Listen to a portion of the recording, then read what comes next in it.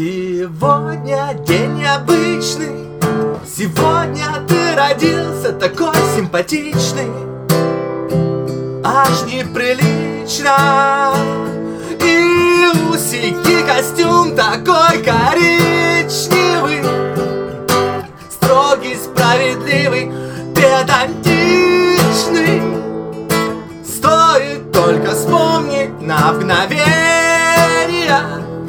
у Гитлера сегодня день рождения.